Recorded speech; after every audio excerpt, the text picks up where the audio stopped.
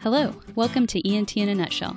My name is Ashley Nasiri, and today we are here with Dr. David Haynes to discuss mentorship in otolaryngology. Dr. Haynes, thank you so much for being here. Thank you for having me.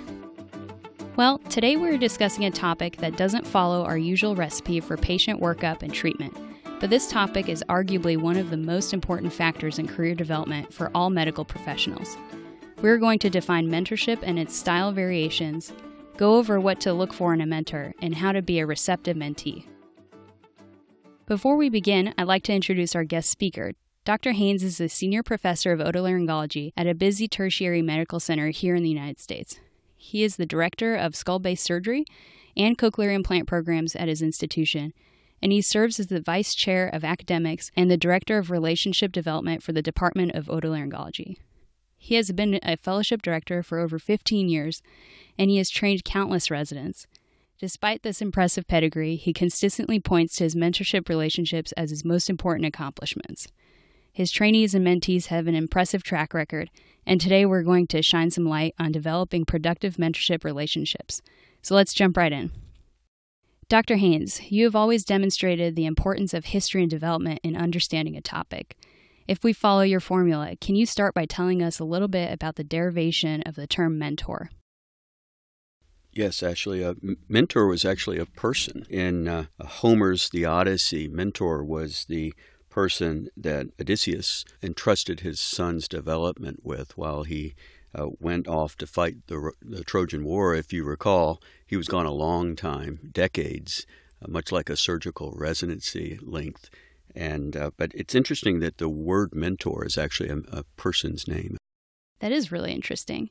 Can you tell us a little bit about the history and the role of mentorship model in medicine? If you look at the Hippocratic Oath, which we've all read, but I encourage you to read it again and just look it up in Wikipedia. The entire first paragraph of the Hippocratic Oath is dedicated to teaching. Phrases like, I will teach the art, I will willingly teach whoever wants to learn. It appears multiple times in that first paragraph before the second paragraph until you see the phrase, to help the sick. The mentorship model in surgery is critical. You've often heard a self-taught guitarist or a self-taught golf swing, but there are no self-taught surgeons. We have 7-10-year curriculums that are dedicated to teaching. I think the length of time is standard, but the differences in the quality of the teaching is what we're trying to achieve at my institution. So there can certainly be some parallels drawn between athletic coaching and medical training. In your mind, how do you compare these two? Well, I read a lot of books written by coaches, and I really enjoy that. If you think of the parallels, to make a college team, you've had to train for long periods of time. There's been selection and cutting of players, and then all of a sudden a coach has a group of highly performing people that he has to or she has to then win championships with. One of the best books I've ever read is by Pat Summitt, former coach of the Tennessee women's team. She's got a great book called Reach for the Summit. It was written years ago. But if you think that they take this highly functional group of people, she has to teach them the basic skills, but she has to teach them also how to be leaders on the court, off the court, to make their grades. They're judged, though. If you look at a coach, they're judged every time they play. The score, how many championships did you win? Our feedback is less specific, right? We're not judged.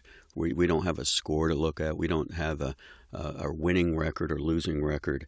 And it's difficult to know how well you're doing until you look at the people that you've trained and you look at how they're doing in their careers.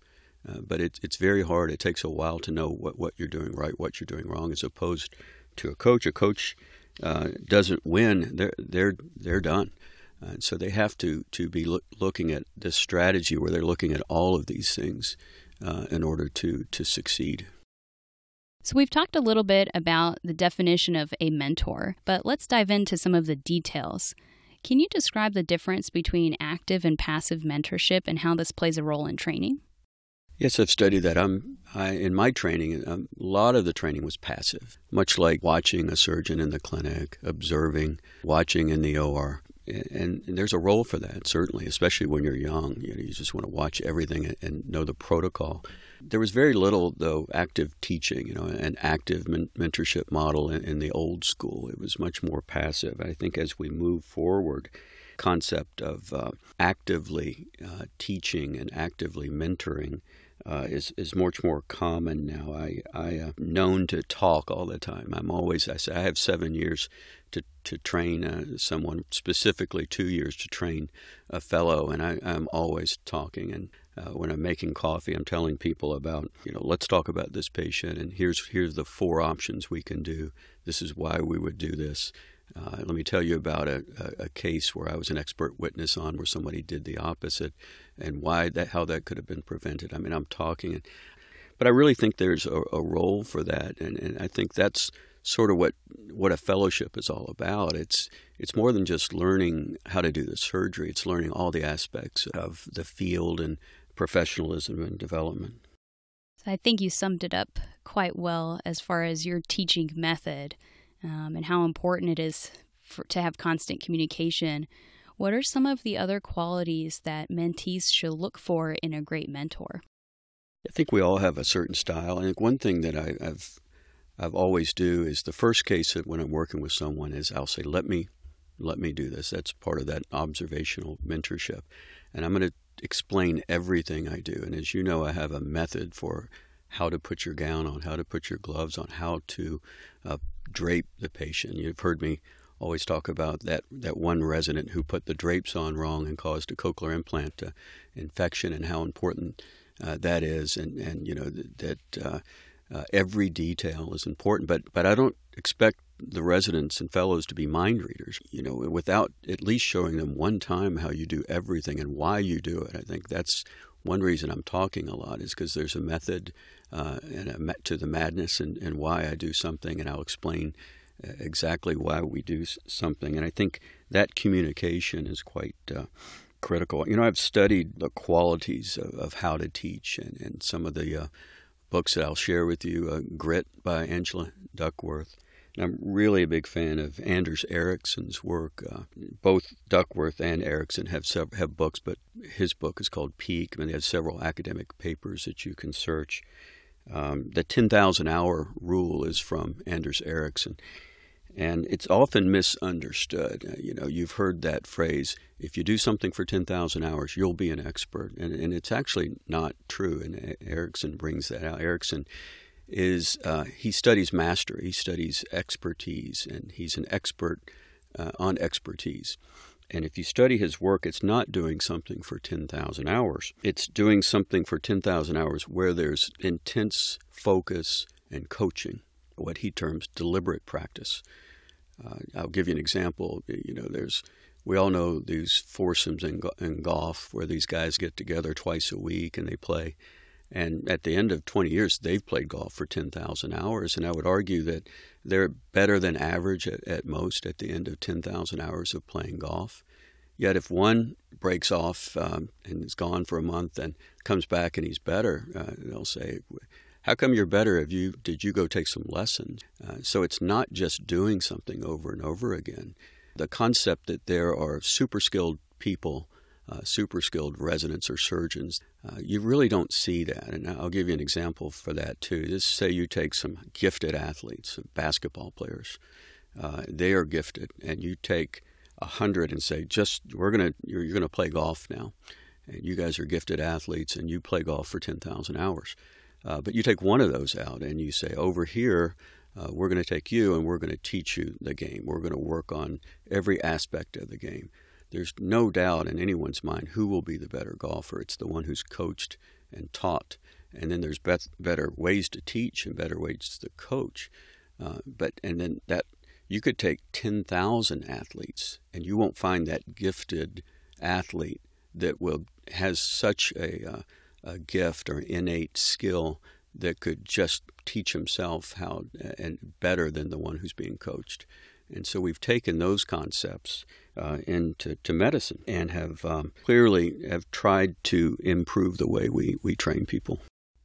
So when we try to unpack what makes a good mentor, can you provide some tips for those of us looking to improve our mentorship skills? Yeah, sure. I was on a panel with Daryl Brackman and Harry Van Lovern and Florian Rosser at the Mayo Clinic Vestibular Neuroma Conference. And, hats off to Matt Carlson, who was organizing the bulk of that meeting. Instead of the typical panels, he had a panel on mentoring and teaching. And I think we need more of that. But I'm sitting there taking notes down and learning. And Harry Van Lovern went over his 10 rules for training and mentoring. And we wrote a paper about this. It'll be in Otology Neurotology coming out soon, I hope. But his rule number 1, which I agree with, is to become a master surgeon. I think this is an overarching goal. I can't emphasize that enough. I think we've all seen surgeons come into a medical center where they're not a master surgeon, where their training was subpar. After seeing that early in my career, I made a vow to myself that none of our trainees would ever be in that position, and that's an unenviable position to be in. We see people coming in who can't write a grant or maybe can't publish a paper or can't write, and you can develop those skills later. But when you arrive at a medical center, you have a patient, you have an operating room, you have residents watching you, and it's unfair to all of those players for you to be unskilled, and that fault's not from the person necessarily. It's some of the fault lies in the places in which they trained and the teaching that they received. So being a master surgeon, I can't emphasize enough. You have to be a master in order to teach those skill sets to the people you're training. If you look at the cost of doing a fellowship that you give up the salary of attending or a private practitioner. You're moving, you're living in an apartment, you're sometimes separated from your spouse. And for us to not pay the ultimate attention towards maximizing that time for you, we're training the future leaders of the field. And you've given a lot to us just to be here as a trainee. And we want to give everything back to you. And we want you when you come to my institution and train with us, we want you to leave, if nothing else, as a master surgeon. And there's several ways to do that. I know one of his rules I like is the rule number 5, the white tile. I think some of us do that more than others. I probably could do it a little more. The white tile is where you leave someone, you leave them alone. You may go to the bathroom. You may go to the clinic to see a patient.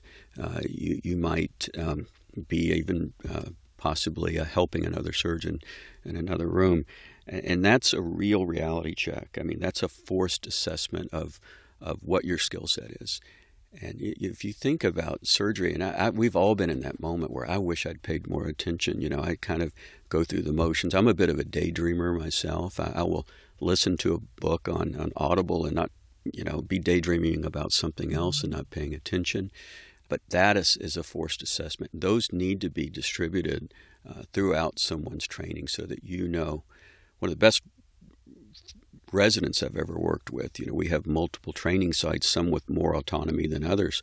He went to one facility after working with me and came back and he said, "Hey, listen, I don't want to even scrub on this case. I've got this notebook. I want to see how you do this, because when I tried to do this meatoplasty or this mastoidectomy, I thought I knew how to do it, but I didn't." He goes, I want to just watch you do this. And he was one of the best people we've ever trained. He had that insight to know, and sometimes it's forced on you. You think you know how to do this case until you're there. You think you know how to solve this problem until you actually start to solve it.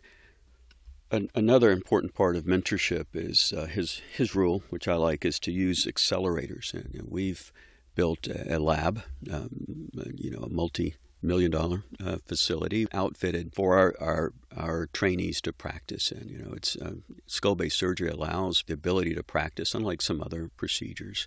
And there's no excuse for not practicing.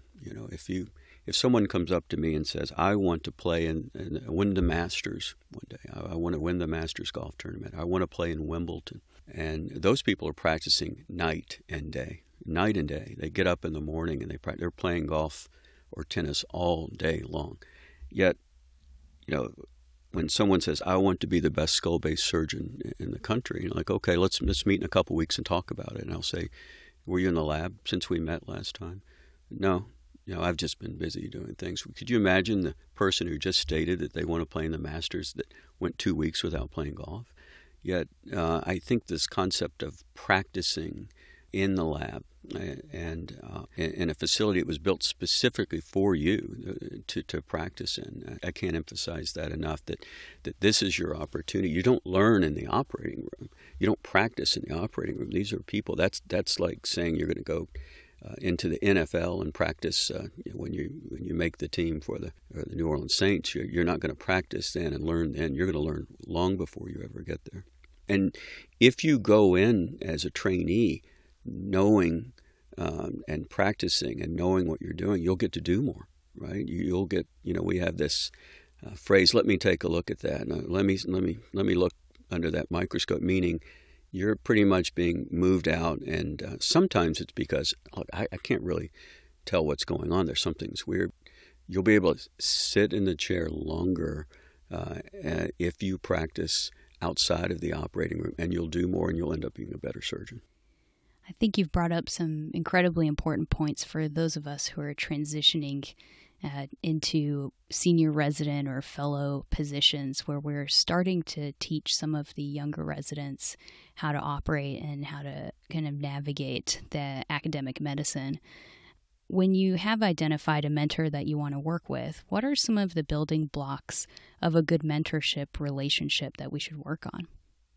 Well, I think understanding who you're working with. If you read that Pat Summitt book, you could tell that not everyone is mentored and pushed in the same way. Some people can get pushed where they break down.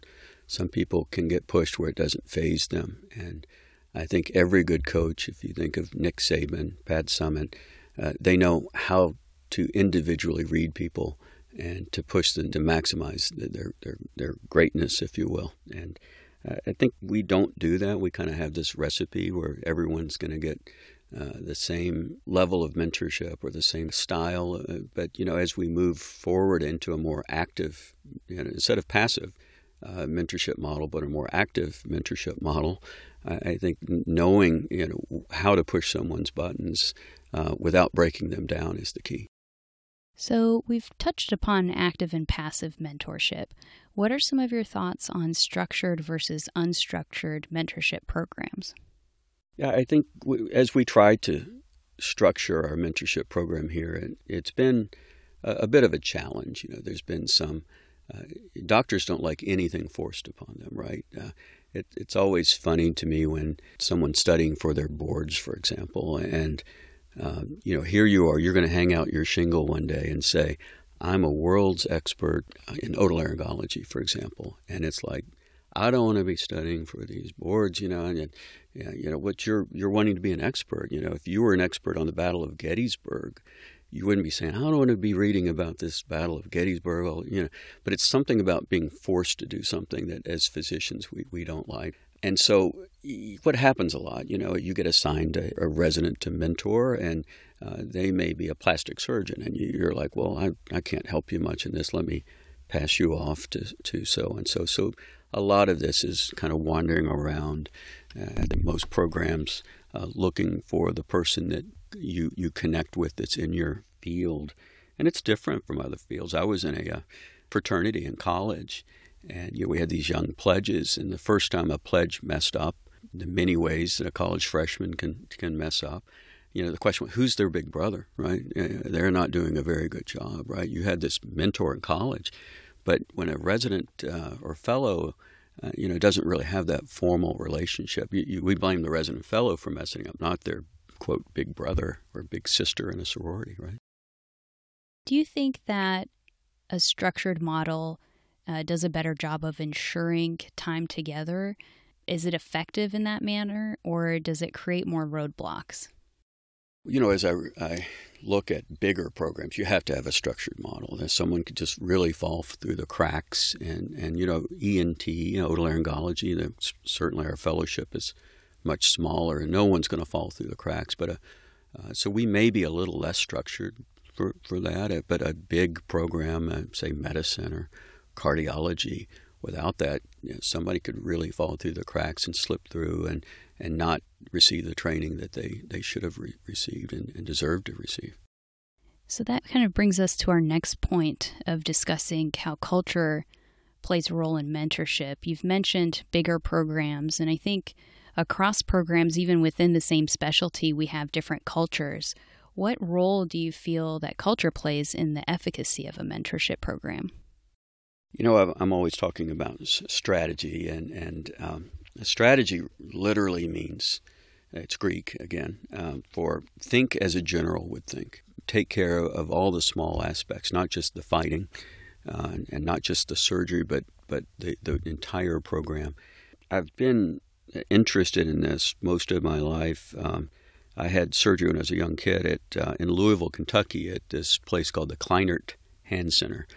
And this was the Mecca, but it was in Louisville, Kentucky. And later in my life, I'd come to Nashville, Tennessee, and one of the Meccas to train was the Mike Glasscock's otology group across the street in Nashville.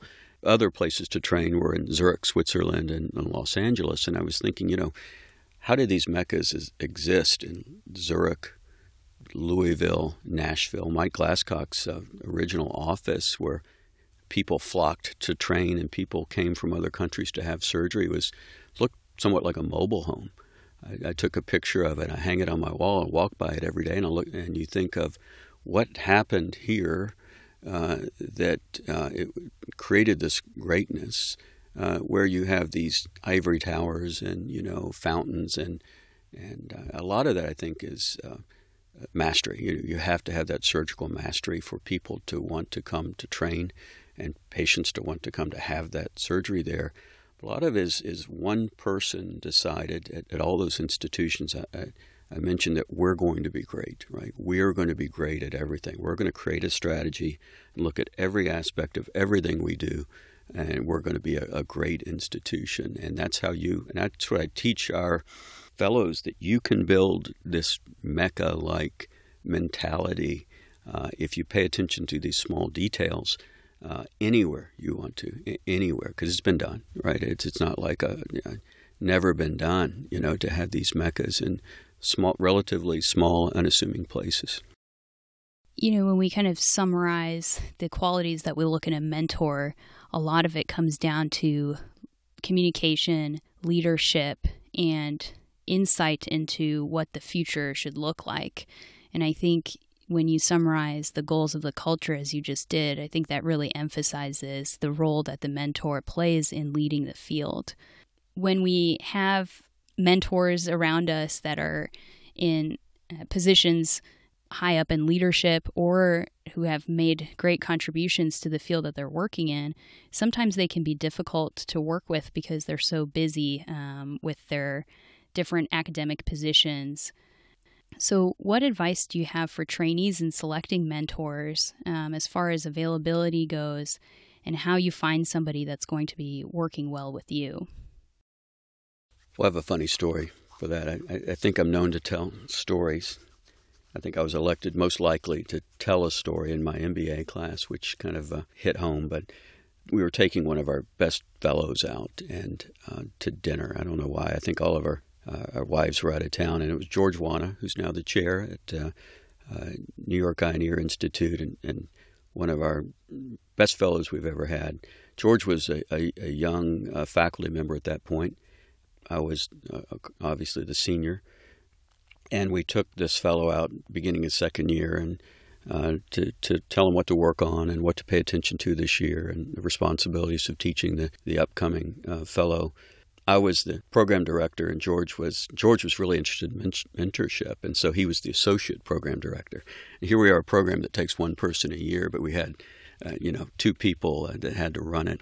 It's kind of funny if you think about it, but we're sitting there with this fellow, and somehow the word mentorship came up, and the question you just asked, how do you select one? And he said, I said, well, you look for someone. It doesn't have to be here at this program, so even someone in another program on the campus or another specialty or even in another medical center. He goes, well, I don't have to look very far for a mentor. They're sitting right here at this table. And I said, oh, please stop. You're embarrassing me, And he goes, yeah, the best mentor in the world. I'm looking at him right now, George Wanna. And I'm like, oh, okay. I thought he was talking about me, but, George was only a few years out of his training at that point and a young faculty member. But I was so proud because, you don't really need to be a senior person to be a good mentor. You just have to be attentive and, and guiding. And, George was a good mentor. And I think as a group, we all mentor the fellows, right? We all have our strengths and weaknesses and things we're good at. And we try to give leadership positions in certain areas. Even within our small field of neurotology, we have a quality and safety director, an endoscopic ear director, a radiation oncology director. So everyone has a chance for leadership and mentorship. And part of the culture that we talked about is it comes from the top, where the leader has to establish that culture of mentorship and then make sure that all of the faculty are competent at that, and to a point where the fellows pick the junior faculty as their mentors, not always the senior faculty. You bring up a great point that you don't have to have just one mentor. And in fact, most of us have different mentors for different reasons.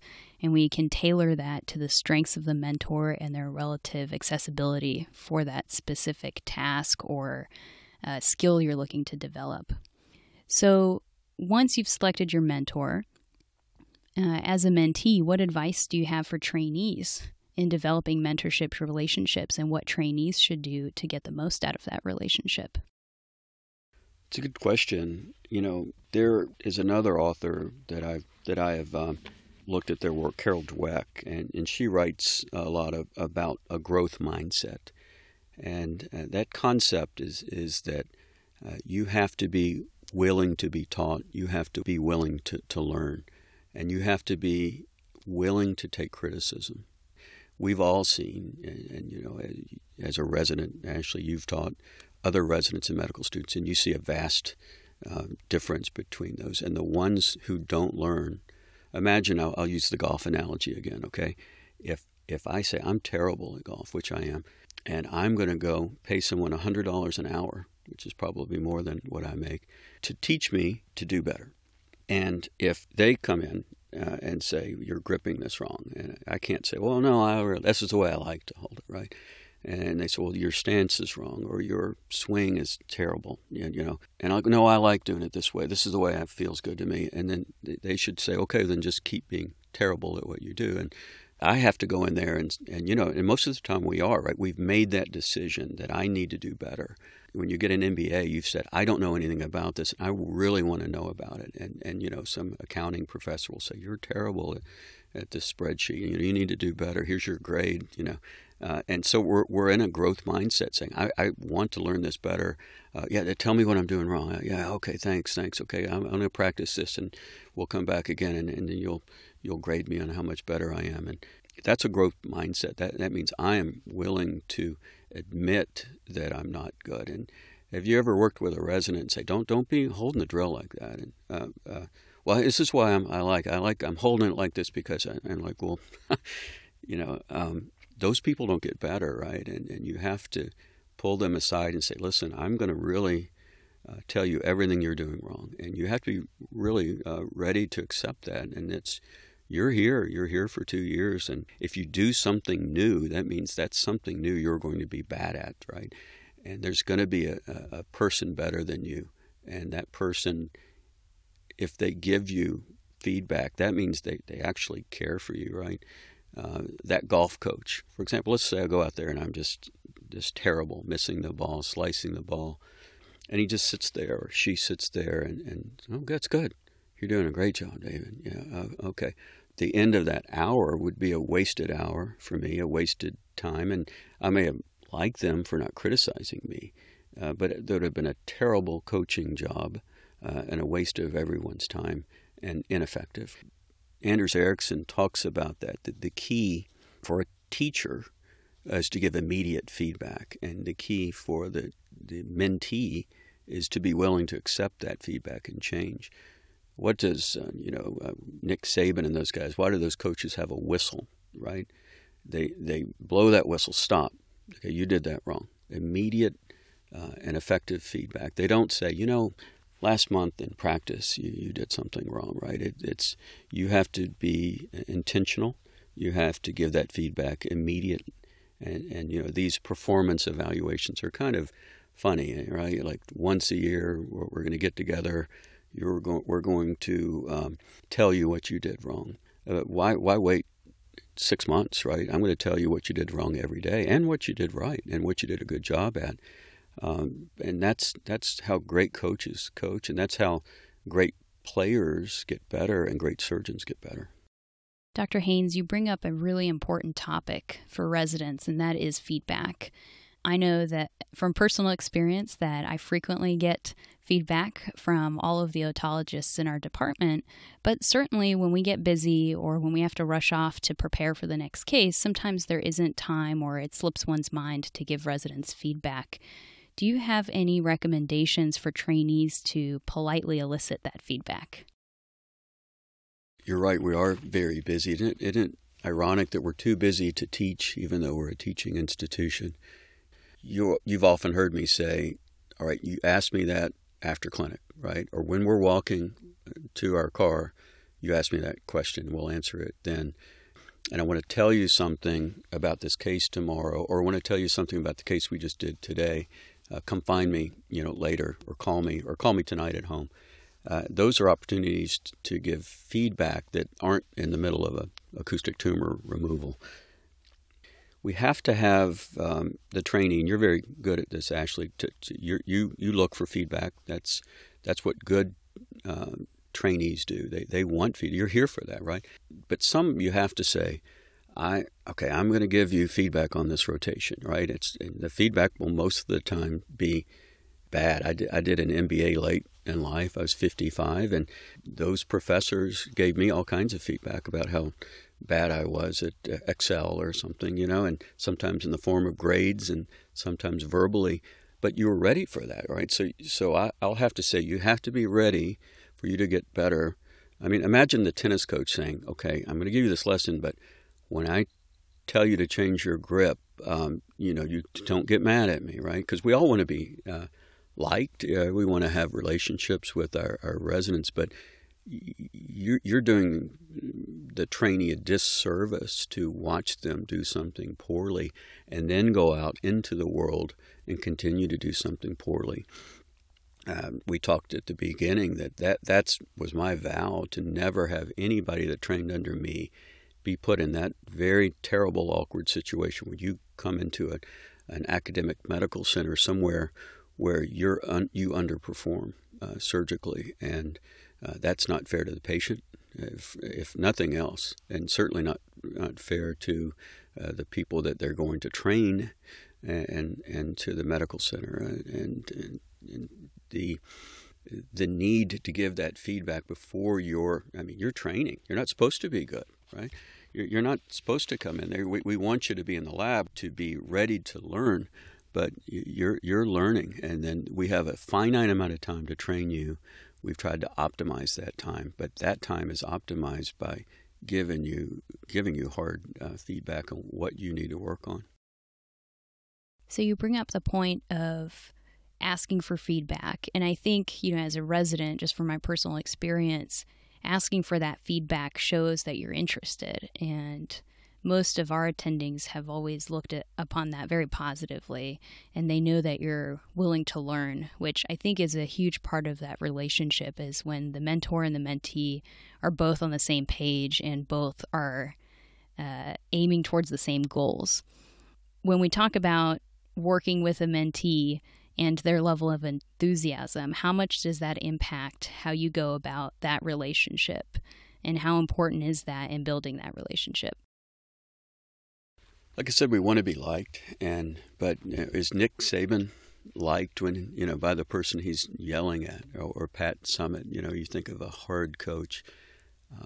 What people don't realize is if we're not yelling, but if we're telling you something that could make you better, then that person cares more for you than someone who just turns and walks away.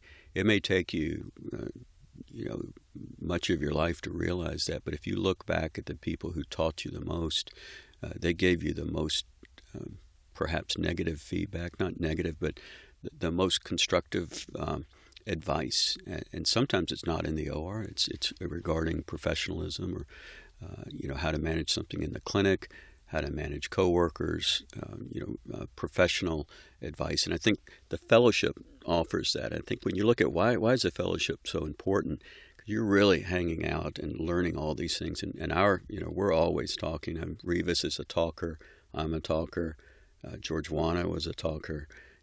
Matt O'Malley is a talk. We're talking, always trying to impart some form of wisdom to someone who has to listen to what, because they can't just walk away from us. So we enjoy that, and I think we enjoy the concept that at the end of your training you've imparted with not just surgical wisdom, but all kinds of wisdom on how to manage the world of neurotology.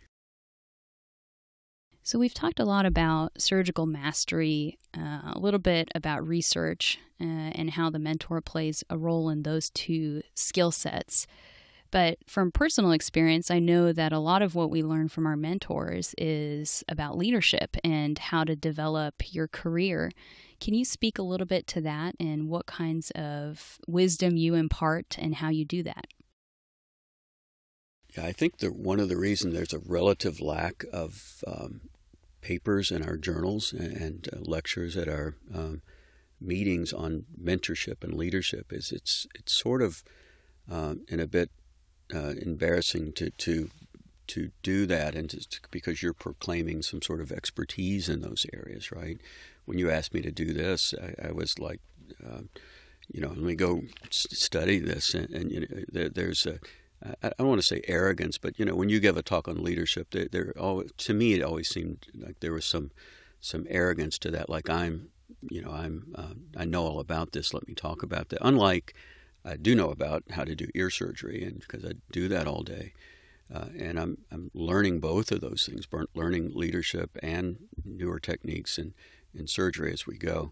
But some of what we've developed in otology and our neurotology fellowship is leadership training, and many aspects of that. And if we look at why some people's careers aren't where they want to be, it's usually because they're not smart. Everyone here in our residency is super smart. That's the basketball team where you get cut. You would have been cut a long time ago if you weren't smart. If you look at why they didn't achieve their goals, even some that were terminated, it was not because they weren't smart. And the concept of someone being great at everything but surgery, where they just don't have the hands for that, that's pretty rare too, right?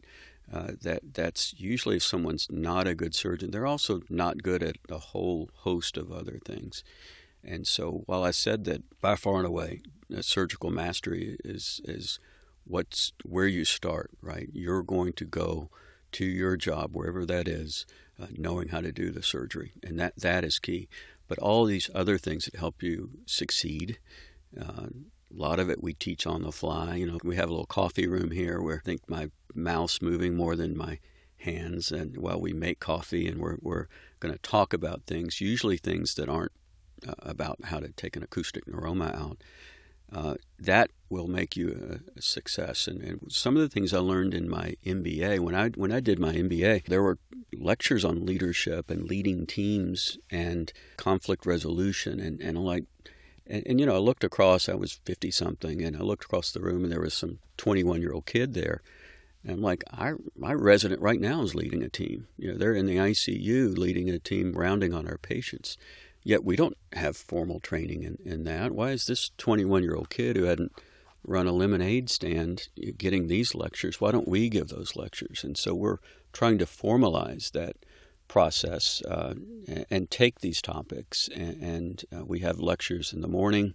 Some of our lectures are not on facial nerve reanimation, but they're on leadership and topics related to that. Like I said, these programs that exist in smaller places, and it's because someone decided they're going to make that place great. One of my favorite things to ask, someone who wants to go into a different field or wants to do a sinus fellowship somewhere, or wants to do a voice fellowship somewhere, and why do you want to go there? What's the top program? Why is it the top program? And I'm taking notes too, because if they say something we're not doing, then we're going to start doing it because we want to be the top program. We want to be changing and learning from other people. And this is done, granted, these leadership talks aren't done in the middle of the day. They're done before we start, after the clinic's over, while we're walking to the OR, while we're making coffee. And just sometimes they're little stories, little anecdotes, how to even treat your referring base. My referring doctors, we have a very strong relationship with them. These guys are often smarter than me, better board scores than me, better grades than me, went to better schools than me, and they're out there seeing these patients. And we treat our referring docs with a lot of respect, and I teach our guys to do that as well in their practice, and how to build a practice, and the leadership piece of what you do if you want to build a great program is critical. So I think you've brought up some incredible points throughout this discussion. I think that you don't want to call yourself an expert in mentorship, but having gone through your program, I think that's an appropriate title, and it's been an honor to interview you today. I'll go ahead and jump into a summary of our discussion as we usually do. First off, the mentorship model has played a critical role in teaching since the beginning of surgical training, even being mentioned in the Hippocratic Oath. Mentorship programs should strive to be active with constant teaching interactions and exchange of ideas. Great mentors can be difficult to define, but they commonly exhibit resilience and grit. They have developed a mastery of surgery and continue to grow and improve through deliberate practice. Both structured and unstructured mentorship models are practiced, and each has benefits and drawbacks. Structured models provide a framework for learning through formal didactics and ensure face-to-face time, but at times they can feel a little bit artificial. Unstructured models may not provide formal teaching, but they can be effective when both the mentor and the mentee are dedicated, work together frequently, and communicate effectively. A combination of the two is most commonly practiced.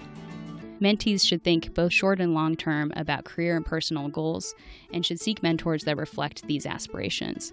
A hardworking and enthusiastic attitude towards training and reception of criticism for a mentorship relationship is the most critical aspect.